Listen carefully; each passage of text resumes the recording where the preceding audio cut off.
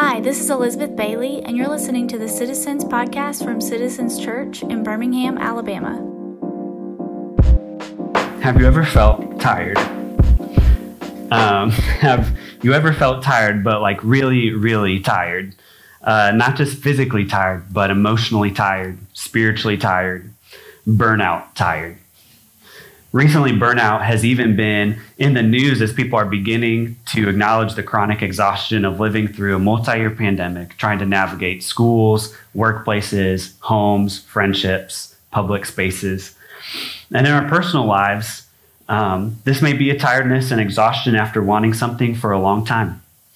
It may be a weariness after trying the same thing over and over, but getting the same disappointing result. It may be discouragement from doing all the right things all the time, but never actually seeing the result of your good intentions or your follow through. Maybe the kind of tiredness where it's hard to care anymore. It's hard to get excited anymore. Could be a delayed promotion, a season in your life or in the life of someone you love that you hoped would be different. Could be a friend or family member who time and again rejects Jesus. When we long or work hard for something and the results are not what we wanted, we often become tired and weary. And the worst part about burnout and exhaustion is that we may begin to think that no one sees us and no one cares for us. We begin to wonder if what we're doing even matters. Even more, we may begin to wonder if God himself has somehow just forgotten about us. Does he see what's happening? Does he see what I'm doing? Has he just lost me somewhere in the couch cushions? Our burnout makes us wonder if God even cares. But the good news, church, this morning from Zechariah is that God does care. God never forgets his people. The cure to burnout is knowing that someone cares. And if you belong to God, a powerful God cares for you. In the book of Zechariah, the people of Judah have returned from a long and weary exile in Babylon. In fact, it's the exile that Justin talked about last Sunday from Jeremiah. A new ruler came into the picture and he sent the people back home to Jerusalem. But like returning home after a natural disaster, after a hurricane or a tornado, nothing was the way they left it. They rebuilt the wall of the city that was ruined. It was really hard. They had enemies and even their friends oppose them at times. They started to rebuild the temple that had been destroyed, and it was an uphill battle. And quickly they realized that it would be nothing like the temple was before the exile. In fact, when they started laying the foundation for the rebuilt temple, the book of Ezra tells us that some people were super excited. They were cheering and shouting, and other people were crying. And the people who were crying were people who had seen the temple before, and they knew that the new temple that they were building was not as good as the old one, and it probably wouldn't be again. Well, in Zechariah 10, the prophet Zechariah encourages the people and encourages us today that no matter what, God never forgets his people. Church, God never forgets his people. We're going to see this in three ways. The first way is that God provides for his people. Look at verse 1 and 2. It says, "Ask the Lord for rain in the spring, for he makes the storm clouds, and he will send showers of rain, so every field becomes a lush pasture." Now, Zechariah is a prophet, and God spoke through the prophets in pictures and poetry. These pictures and poetry are sometimes crazy. If you want a treat, read the whole book of Zechariah this week. There's some interesting stuff in there. But God spoke to them through pictures and poetry. And so you might notice that this reads more like a poem, more like a psalm than just a paragraph of information. And so we're going to see three things in this. First of all, God is able, willing, and good. First, he's able. It says he makes the storm clouds. So God is able to give good things because he makes good things. They belong to him. You can ask God for rain, Zechariah says, because God literally makes rain. Second, he's willing. It says he will send showers of rain. God is willing to say yes to what his people need. There aren't any caveats. Often we try to give caveats in our prayers, but God's response to our prayers are simple and don't need our editing. He's just willing to help his people. And third, he's good. It says every field will become a lush pasture. God doesn't withhold good things from his people. In James 1:17, it says, "Every good gift and every perfect gift is from above, coming down from the Father of lights, with whom there's no variation or shadow due to change." Every field will become a lush pasture. It's not just a sprinkle. It's not a spritz. It's not a torrential flood. It's exactly the right amount for every field to flourish and produce fruit. You and I should hear this simply, that if we need something, we should ask God, who is able, willing, and good. Don't overthink your prayers. There's no need to filter them, to stop yourself from praying about something you're not sure about. You should just ask God for what you need and what you want. Trust that God is good and that he has the wisdom and authority to give you what is best. Second, in verse 2, we see that we should ask God then. If God gives us the rain, we should ask God and not other gods. The problem with God's people, they asked for what they needed, but they were asking other sources.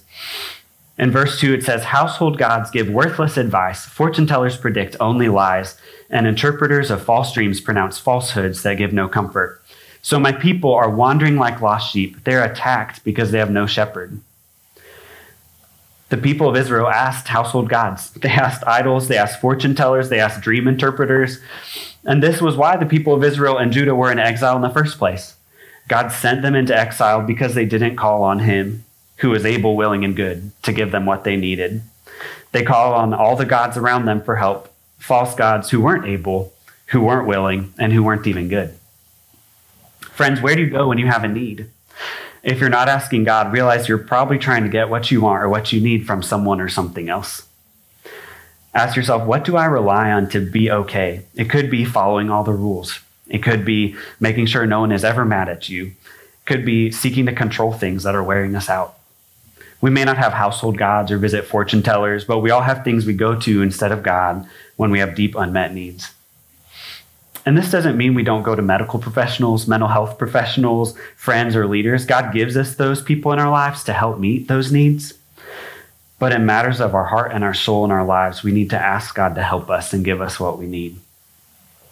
Recently, I found myself really burnt out at work. Still a little burnt out, but I got a puppy, and that's been helping. I felt worn out, and like what I did didn't really matter. When that happened, instead of going right to the Lord, I just tried really hard to fix everything. I caught myself one morning revamping processes. I had a Post-it note on my computer, and I was revamping processes that I realized later that day I had like meetings the previous week that were all talking about how those processes were already being improved by other people in our company. I left the sticky note on my desktop as a reminder to chill out a little bit on that. But instead of turning to God, I just turned up to speed, raised the standards. Instead of going to the Lord and saying, Lord, I'm tired and I'm exhausted. Work is obnoxious right now. I really just want to log off, get in my car and drive to Alaska. Would you care for me? Can you remind me that you haven't forgotten me? Instead of going to the Lord, we often come up with our own plots and schemes to make things better. Instead of going to the Lord, asking him for help and asking him for his care. God never forgets his people, so trust him and ask him to provide for you. Second, God doesn't forget his people, and so he gives them good leaders. In verse 3, we see that, first of all, God punishes bad leaders. It says, my anger burns against your shepherds, and I will punish these leaders. For the Lord of heaven's armies has arrived to look after Judah, his flock. He will make them strong and glorious, like a proud war horse in battle. The leaders of Judah failed the people often. They had bad kings. Saul was a bad king. David was a good king, ended sad. Solomon's reign was amazing economically and like really great for Israel financially. But his son put the country in civil war, and it was basically downhill from there. These leaders often led the people astray too, not just politically not doing well, but spiritually leading them farther away from God. They led them to these false gods, these idols and fortune tellers. The kings would follow. The kings would incorporate worship of other gods into their worship, and then all the people would, and it just went downhill. And God says in Zechariah 10:3 that he'll punish them. And the simple thing to take from that is know that God sees bad leadership. If you've experienced bad or evil leadership in your life, know that God sees that. Nothing goes over God's head or flies under his radar. That should comfort you. And if poor leadership is the cause of your exhaustion, know that God still cares for you, and he has the final say. But it's not just that God holds bad leaders accountable. God also gives his people good leaders. God doesn't leave his people to their bad leaders. His intentions are not just to hold leaders accountable, but to give his people good leadership. First, it says that God will lead his people. So if you look at verse 4, it says, "For the Lord of heaven's armies has arrived to look after Judah, his flock. He will make them strong and glorious like a proud war horse in battle." So first it says, for the Lord of heaven's armies, basically God himself has arrived to look after Judah. God is going to lead his people. And he's leading them to become like a proud war horse, cared for, cherished, and honored. Imagine a warrior going out every day to the stable to check on his horse. And that is the picture that Zechariah is giving the people. But not only will God lead his people himself, but God will also send a leader from his people. It says in verse 4, "From Judah will come the cornerstone, the tent peg, the bow for battle, and all the rulers. They will be like mighty warriors in battle, trampling their enemies in the mud under their feet. Since the Lord is with them as they fight, they will overthrow even the enemy's horsemen." And so again, Zechariah is using poetry here, and he's using these several images to describe what a good leader would be like. It's like a cornerstone, provides stability and a firm foundation for his people. Like a tent peg, he can hold the tension of living faithfully in a complex world, like a tent peg holds down the roof of a tent. And like a battle bow, defeating the enemies of God and his people. This is what we call a triple fulfillment, but it's fulfilled in several ways. Prophecy usually is. First, it's fulfilled that God sent good leaders in Israel's history again. There were good leaders in Israel's history after this story. The Maccabees were a group of leaders that led the people of Judah after Zechariah was written. They threw off the oppressive people who were oppressing them, and they called people back to worship the true God. That story isn't in Scripture, but we know from our history books that it happened, that these people were good leaders.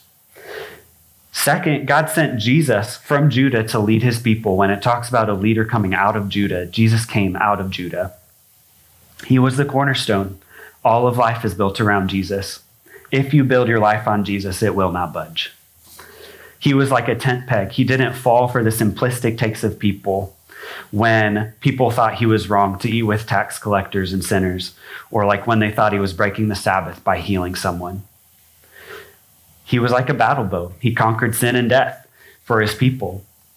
And then lastly, in our lives, God sends the Holy Spirit to lead us in our hearts. It says that if we are children of God, we are led by his Spirit. By his Spirit, we're becoming like cornerstones, people of stability, people who are not easily swayed by life's difficulties or the accusation of the devil. By his Spirit, we're becoming like tent pegs, able to hold the tensions of living faithfully in a complex world. We're learning to love our neighbors even when we disagree with them. We're learning to walk with God when it is hard. We're learning to do hard things in life, but also to enjoy the good things in life. We're pursuing close community, but also branching out in mission. We're able to hold the tension of living faithfully. And finally, by his Spirit, we are becoming people who are gaining victory over our sin and our old self, putting them both to death. So are you being led by the Lord? Are you listening to godly leaders around you, listening to his word and prayer, making wise decisions and moves with what you know to be true about God? And then we should thank God for every good leader in our life. Good leaders, like every good and perfect gift, are from above, from God. You should give thanks for good leaders, whether it's in your church, in your family, in your work, and you can thank them yourself. Sometimes we think we just have one or two leaders in our lives, like we have our pastor and our boss, and that's it. But thank God for good leaders in every part. It could be your line supervisor. It could be your CG leader. It could be anyone who leads any sort of team. It could be the friend that always organizes the road trip. And you'll likely find that a heart of gratitude for good leaders helps us trust that God will take care of the bad ones. God has not forgotten you, but he wants to lead you in your life, both directly and by providing you with good leaders. Lastly, God provides for his people. God remembers his people, and he brings his people home. God promises restoration to his people and promises to strengthen his weak people. So if you see verse 6, it says, I will strengthen Judah and save Israel. I will restore them because of my compassion. It will be as though I had never rejected them, for I am the Lord their God who will hear their cries. God promises to restore his people because he is compassionate. God doesn't leave his people alone. He doesn't let their rebellion be the end of the story. When God's people run to other sources of fulfillment, when they fall prey to bad leaders, when they wander away, God calls them right back. The people of Judah in Zechariah's time were tired, they were worn out, they were discouraged. But God promised that he would restore them, even if their weariness was sometimes their own fault. And it says that it will be like he never rejected them, like the rift between them and God never existed. Read again. It says, it will be as though I had never rejected them, for I am the Lord their God who will hear their cries. The story of God and his people Israel is the story of God continually hearing his people's cries and rescuing them. It is what God does. This is a fundamental thing that he does. He's always hearing the cries of his people and delivering them. He hears them when they're in slavery in Egypt. He hears them all throughout the book of Judges when they're continually attacked by neighboring enemies. He hears them in exile in Babylon. He hears them in the weariness of rebuilding in Zechariah. And eventually, he sends them Jesus, who is the answer to all their rebellion, all their weariness, all their oppression, everything. Jesus comes from Judah to say once and for all that God is with them in their pain and their sin and in their wandering. So God's invitation to us is this: be restored to me. If you have not trusted God, if you have not relied on his goodness, if you are turning away to other things, big or small, come and be restored to God. God's restoration is forward, not backward. When we hear restoration, we often think that it just means back to the way things were. Like waking up from a bad dream. We're just back to normal. Waking up, back, everything's fine. But that's not exactly how God's restoration works. God isn't only bringing things back to the way they were, God's actually moving them forward in a new way. All of humanity began in the Garden of Eden, but God's plan is not just to send us back there. He's bringing us forward into a new heaven and a new earth. In Revelation 21:5, he who is seated on the throne, which is Jesus, says, I'm making everything new. And in 2 Corinthians 2:15, we're told that this renewal takes place on the inside too. It says, therefore we do not lose heart. Though outwardly we're wasting away, yet inwardly we're being renewed day by day. It can be easy for us to want to look back to a better time. During that season of life, when I lived in this or that city, when I had this group of tight-knit friends, when I had this job that I really liked, we can look back thinking that life would be good or life could be better if only we could get back to the way things were in a certain time or place.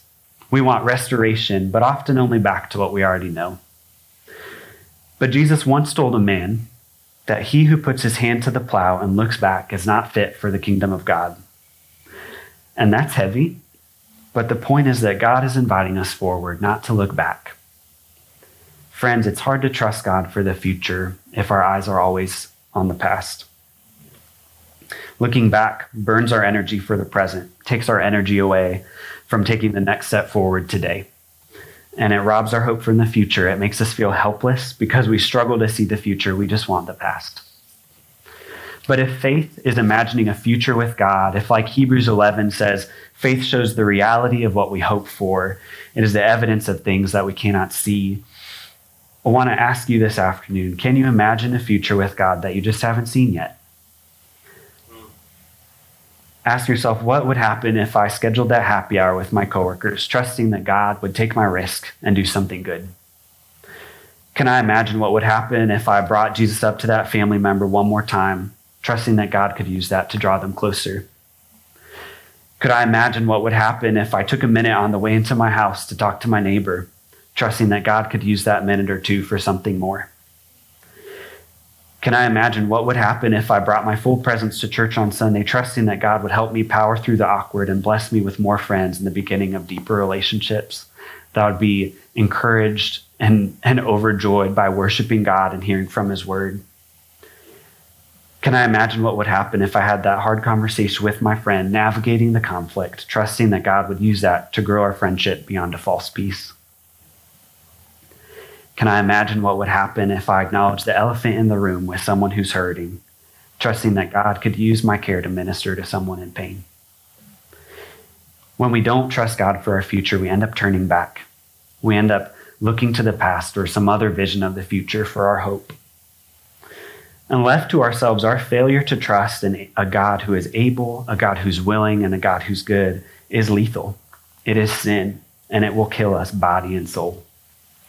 It's what sent Israel and Judah into exile, and it's what originally exiled all people from God's presence. But the hope of the gospel and the hope for our burnout is that God never forgets his people. He never forgets his people, and so he sent his son Jesus to provide a payment for the penalty of our sin.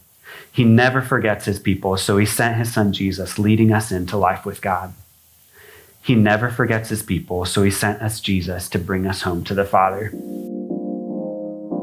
You've been listening to the Citizens Church podcast. Special thanks to Murphy DX, who recorded our theme music. If you'd like to learn more about Citizens Church in Birmingham, Alabama, you can visit us on our website at citizensbhm.com or on the usual suspects, Facebook, Twitter, and Instagram.